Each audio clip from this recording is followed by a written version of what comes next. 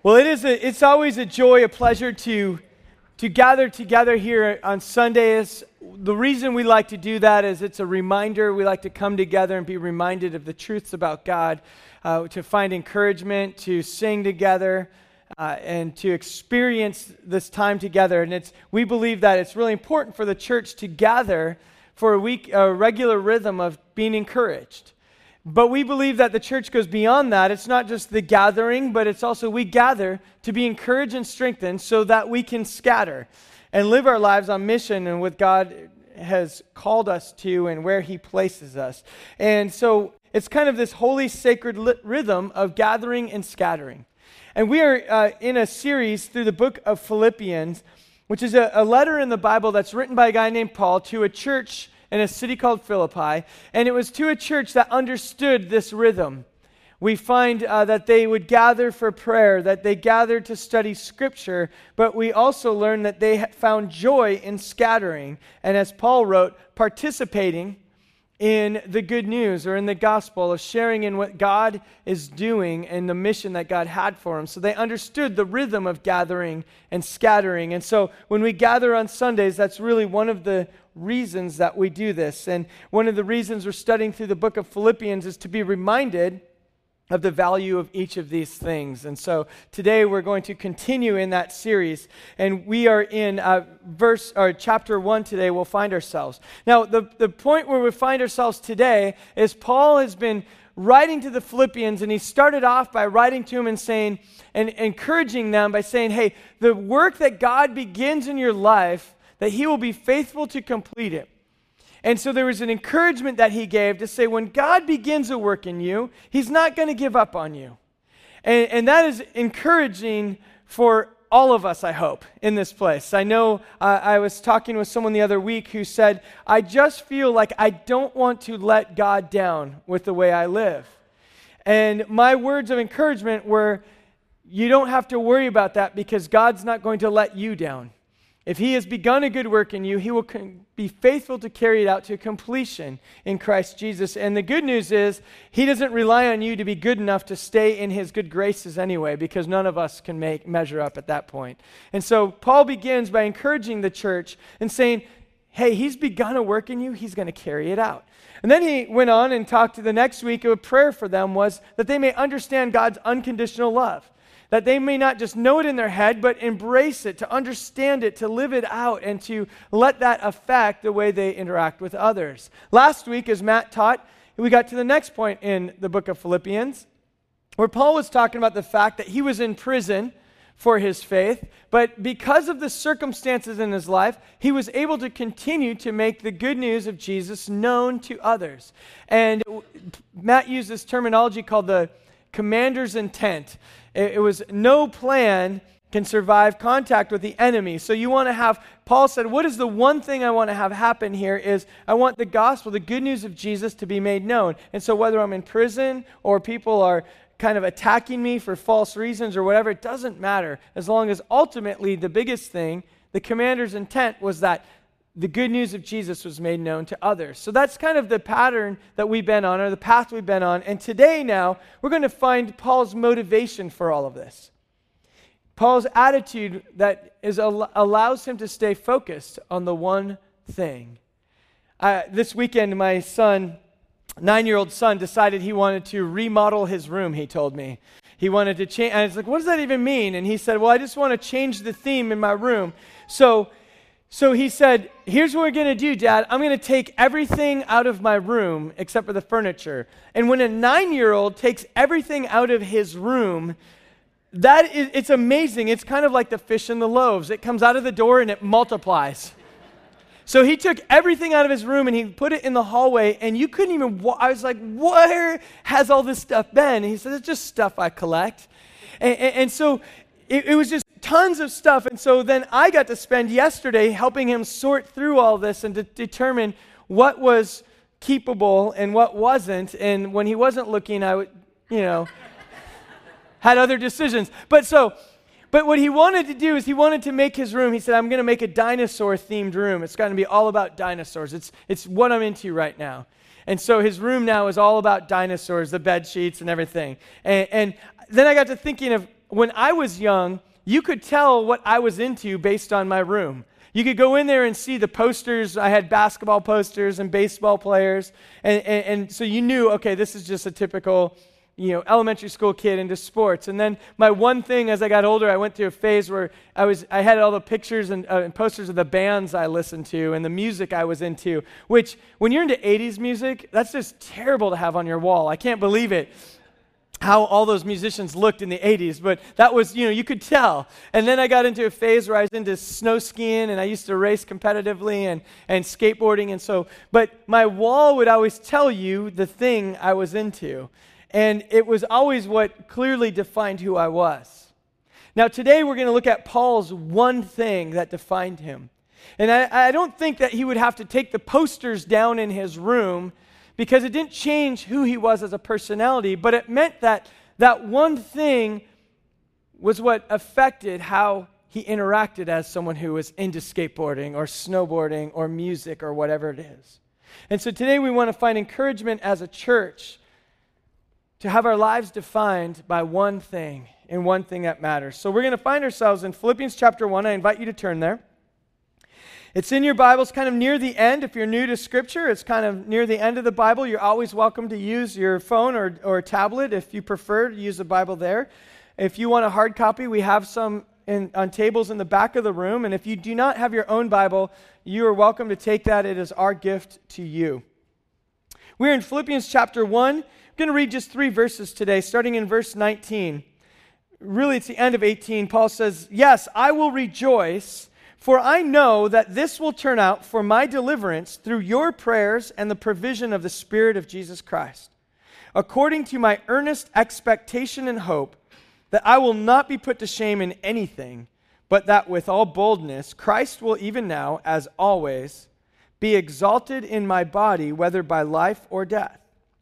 For me, to live is Christ, and to die is gain." And we're going to stop right there for now. Join me as we pray before we unpack these verses. God, we thank you again for this time. I thank you for the encouragement that we find in Scripture. I thank you for the encouragement of gathering together so that we may have the fuel to scatter and to represent your name well. I pray now that these words would be yours and you would speak through me for your name's sake. In Jesus' name we pray. Amen. So Paul begins this section and he starts off and says, "Yes, I will rejoice." Now, this was based on last week. He said, hey, no matter what happens in all these difficult situations, I will rejoice if the good news of Jesus is made known. So he says, "Yes, I will rejoice, for I know that all of this, the things happening in my life, will turn out for my deliverance through your prayers and the provision of the Spirit of Jesus Christ." Now, this is kind of some interesting language. This word deliverance, I don't even know if it's as effective as a word, because I don't believe here Paul is saying that this is going to deliver me or set me free from this circumstance. Based on how he writes the rest of this chapter, he doesn't seem to think for sure he's going to be rescued from his chains, but this is actually the same word we use for salvation. And so Paul is in a way saying, I know that all of this will work out for my salvation through your prayers and through the Holy Spirit. And so a couple questions that come up is that we need to address is, first of all, this is not salvation in the sense of if Paul does these things, then he's saved. Because we believe, and Paul is very clear through his other writings, that we are saved by the grace of God. It happens once. He rescues us from the dominion of darkness, transfers us into God's kingdom, and that happens instantly because of what Christ does for us. But Paul often uses this term salvation to be the journey of faith. In fact, in Philippians chapter 2, verses 12 and 13, we'll look at it in a few weeks, but Paul says, "My beloved, just as you've always obeyed, not only in my presence, but in my absence, work out your salvation with fear and trembling. For it is God who is at work in you, both to will and to work for his good pleasure." So this terminology here in verse 19, when Paul is saying, this will turn out for my deliverance, is along the same lines as I'm living out my life of faith, I know that this is part of my story. This is part of my salvation story. And in Paul's mind, it is God at work in him and through him for the whole duration. So he says, I know that these circumstances are part of God's work in me. It's what he's doing in my life. I'm convinced, I'm confident of this truth. And I know that it will work out the way God wants it to work out. But I want you to see now, why does he have such confidence? And he starts off, he says, through your prayers, first of all. Let's not overlook that too quickly, because it's very important that Paul here is saying, through your prayers, it gives me confidence to know that God will continue to work, and he is working out his plan. It's not Paul saying through my strength. It's not Paul saying because I have all the answers and I've got this. He's saying because I know you're lifting me up and placing me before God. One of the great things for me as a leader in the church is when I know that there's people out there who pray for me. There's someone who he attends in first service, and every week most weeks he emails me, and his email is very short. It says, how can I pray for you this week? I love that email because it reminds me that he is walking with me and saying, I want to present you before God. And your leaders in this church, the elders and the staff and the ministry leaders, we covet your prayers. And it's not because we believe that leadership in the church is that we are above everyone else. It's not that I have a direct line to God in my office. We believe that leadership, the burden of responsibility of leadership has been given to us, and we serve alongside you as more of a bottom-up, not a top-down leadership. But what I love about prayer is that it's not you saying, Ryan, you better perform. You better not have a sermon that's terrible. You better not ever make a decision that I don't agree with. What you're saying is, we're going to pray for you that God will give you wisdom. We're going to pray that God would protect you and your family and walk with you. We're going to put you in God's hands, knowing that you're weak on your own. And so as a church, we want to be a church that's praying. If you have kids in the youth ministry and kids ministry, would you pray for the teachers? Would you pray for our leadership there? Pray for your life group leader as they have the burden and the responsibility to care for you. Pray for one another. Paul says, I know these things are going to work out. I'm confident because I know that you have prayers that are being lifted up on my behalf. Let's be a church who's praying for one another. The second thing that he says is, I also know this is going to work out through the provision of the Holy Spirit. Some translations may say help. It's probably a better word here. Through the help of the Holy Spirit. We do not want to do the things that God's calling us to do in our own power or in our own strength and wisdom. When I was early on in ministry, I was at a conference with church leaders. And there was a speaker from overseas, and he was a part of a church movement where thousands of people were becoming Christians, and they were seeing amazing things happen in very hostile environment. And he came and he was teaching to these American pastors for the most part, and he said, I am amazed at how much the American church can accomplish without the help of the Holy Spirit. Little convicting. And what he was referring to was the fact that you're very good at planning things. You're very good at programs. You have great teachers and great music and youth ministry. You do these amazing things, so much so that you forget to rely on God. And it was very convicting from an early on that it caused me to say, I don't want my ministry to ever be resting in my wisdom because, as my wife will tell you, that falls short. And so Paul says, it's important that I'm living also. This will work out by the help of the Holy Spirit, not in my strength. And as a church, I often use this phrase, and I share it with our leaders, we want to pray as if we didn't prepare, but we want to prepare as if we didn't pray.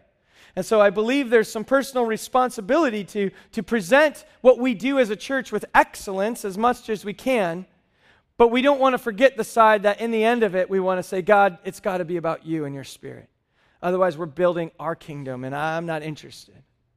And so Paul says, I'm convinced that this is going to work out because of your prayers and through the help of the Holy Spirit. It's not about me.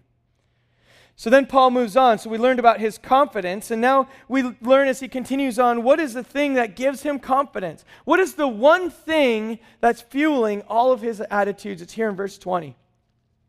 Paul says, I know that through the help of the Holy Spirit of Jesus Christ, this is going to lead to my salvation according to the earnest expectation and hope. And this is actually a really cool Greek word. I don't always like to get into the Greek, but it actually literally means to stretch out your neck to see something that's going to happen.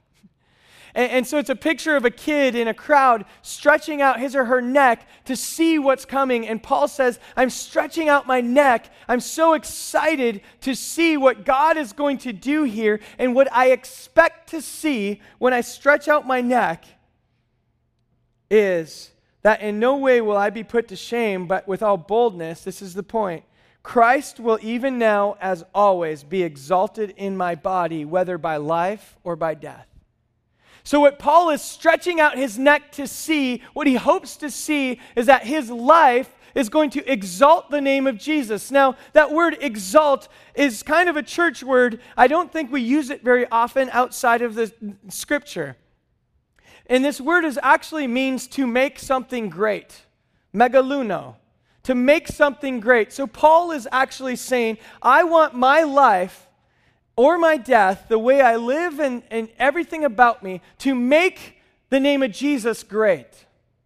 Now, a couple things about that. First of all, Jesus actually doesn't need you to make his name great. That's good news. His name's already great. There is no other name above the name of Jesus. There's no other name in which every knee will bow and every tongue will confess other than Jesus Christ. His name is great without you. Make no mistake. But Paul is saying, I want my life to reflect the greatness of who Jesus is. When people interact with me, when they see how I respond in circumstances, when they get to know me, when they know more about my heart, what it will do is point them to the greatness of who Jesus is. And I don't know about you, but it's difficult to live my life always thinking that I want it to be about Jesus. Because I kind of get in the way a lot. A couple of weeks ago, I often talk about the fact that I coach baseball, and one of my prayers is just always that, God, whichever students and kids you give to me and any families that I interact with, just help me to represent you well. Let me make your name great in the way I coach. And like 70% of the time I do it. And so the other part, I just want to show them the human side of life. But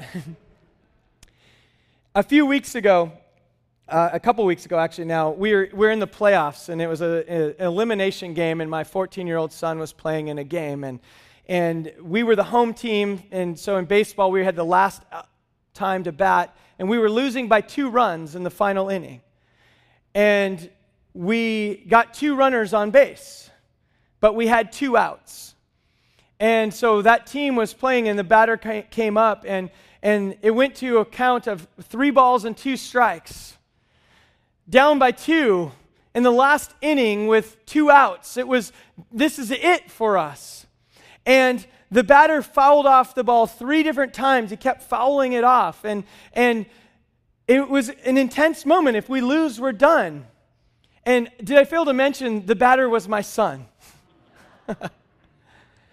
So I'm there on the base coach seeing my son, and the only big deal, if he got out, it was just his whole Little League career, and everyone else was over because they're 14. And so no pressure. But he's there battling, and I realized after like 8 pitches, I'm going to say a prayer for my son. And my prayer was simply, God, just calm his nerves and just let him have a good time. Now, meanwhile, I find later what's happening in the stands. One of the team parents looked over at my wife. She stood up and said, Sarah, it's time to pray. And she said, you pray right now, and if your son comes through for us, we're all coming to church. Sarah told me what she was praying. See, I was praying, God, just calm his nerves. Sarah was praying, oh, Lord Jesus, please help my son not screw up. Help him get on base, and if the next boy screws up, that's fine. Because his mama can handle it, but this one cannot. That was her prayer. So, and it is a happy ending. He actually hit a triple down the line, crushed it. And the prayers of a faithful person, right? Yeah. So it ended up, he actually won the game on his hit. And the team has not shown up at church yet, but they do owe us. But our prayers in that moment weren't, Jesus, make your name great. Whatever circumstance, we want you to be made known through this. Our prayers were, oh Lord, help my son have a good day. I don't want to go home with him in the car if he got the last out. I'm okay with he wins. It wasn't a selfless prayer. It was a very normal prayer. I'm sure most of the parents in this room have prayed that prayer.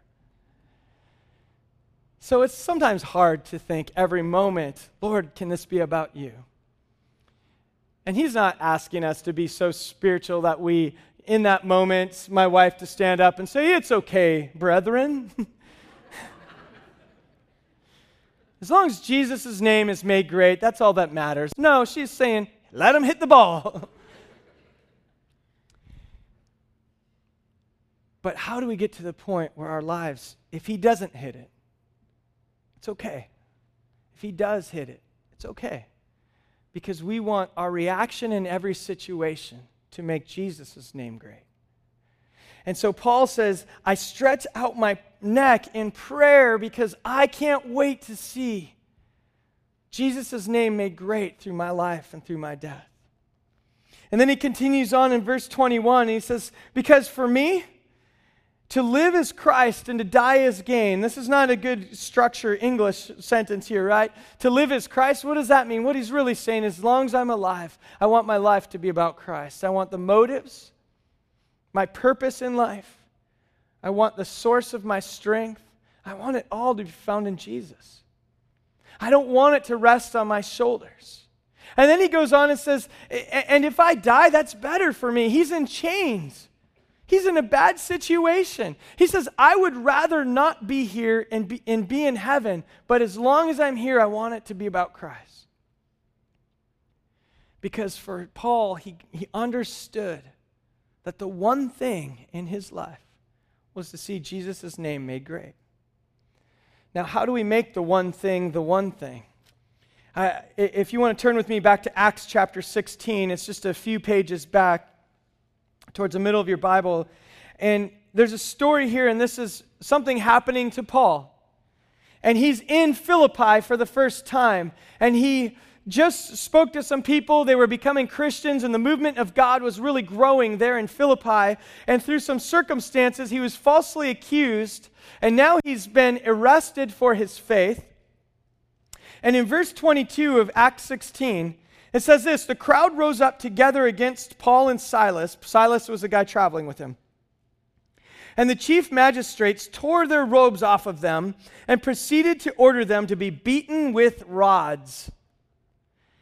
When they had struck them with many blows, they threw them into prison, commanding the jailer to guard them securely. And he, having received such a command, threw them into the inner prison and fastened their feet with stocks. So here's this is what he gets for being faithful to God. This is the response that he has from saying, I want my life to be about Jesus, is he's arrested and he's beaten with rods. It's like these sticks, kind of like caning that you hear about sometimes. So they beat him with rods, and then they arrest him, and they put him in prison, and they put him in the inner jail cell of the prison, and then they fasten his feet with stocks so he can't move. Thank you, Jesus, for rewarding me for my faithfulness. This is what I would call a difficult circumstance. This is something that I hope I never face, and many of us will never face because of our faith. But Paul faces this circumstance. How does he keep the one thing in a circumstance like this? Many of us would probably say, God, seriously, are you not watching? I've been faithful to you, and I don't know if you noticed, but I just got beat and I just got arrested, and now I'm in stocks. God, I don't know about you, but I've been faithful to you, and my family's kind of struggling right now. Are you not watching? God, I don't know about you, but I've been faithful with my finances, and you haven't poured out your blessing on me. Are you not paying attention? God, do you not notice my circumstances? That's what we would normally say. Look at verse 25 of Acts 16. They just got arrested, thrown in an inner prison. But about midnight, Paul and Silas were praying and singing hymns of praise to God, and the prisoners were listening to them. This is a guy who understands one thing, and this is how I think he gets the one thing is the one thing. It's because for Paul, it wasn't about the circumstances. It wasn't about what was happening to him. It was about his response. See, later in the book of Philippians, we'll find that Paul writes, I've learned the secret to being content in every situation, having plenty and not having anything. I've learned the secret. It's not found in the circumstances. And so if we are trying to keep Jesus the one thing in our lives and it's based on our circumstances, we're going to have a difficult time. It's based on our response to the circumstances. You see, Paul and Silas were able to praise God because they said it's not about being in prison right now. Somehow our lives, we want it to make Jesus' name great. And so we're going to praise him and trust him. Now, there's a couple things I want us to not do. Please do not think this means to trivialize your difficult times. This doesn't mean if you're going through a difficult time in your life that you say like, oh, it's no big deal. If God's in, it's fine. You're battling something really difficult, maybe relationally, maybe a health issue, maybe something at work or financial. That doesn't mean we just say like, God, it doesn't matter, whatever, it's all about Jesus. No, don't trivialize it. Paul never trivialized being in prison. In fact, he writes in 2 Timothy that I'm being poured out like a drink offering. I am wasted by this. I'm so tired. I fought the fight. I just want to finish this race. He didn't say, I don't care, it's no big deal. He would much rather not be in chains. Some of you have gone through some very difficult things. You would much rather not be going through it. But it's our perspective in that. I remember a few months ago when one of our own shared her story, and it was a difficult story of when she lost her son, and then later on battled breast cancer. And one phrase she said that stood out to me is, God took her misery and turned it into her ministry. And it was taking a difficult situation and not making her say like, well, it doesn't matter, whatever, it's fine, but said, I'm going to walk with you in this difficult time. And God used that difficult thing for her ministry. And so when we make Jesus' name great, it's when we don't make it dependent on the circumstances. It's dependent on our response. And we can make his name great.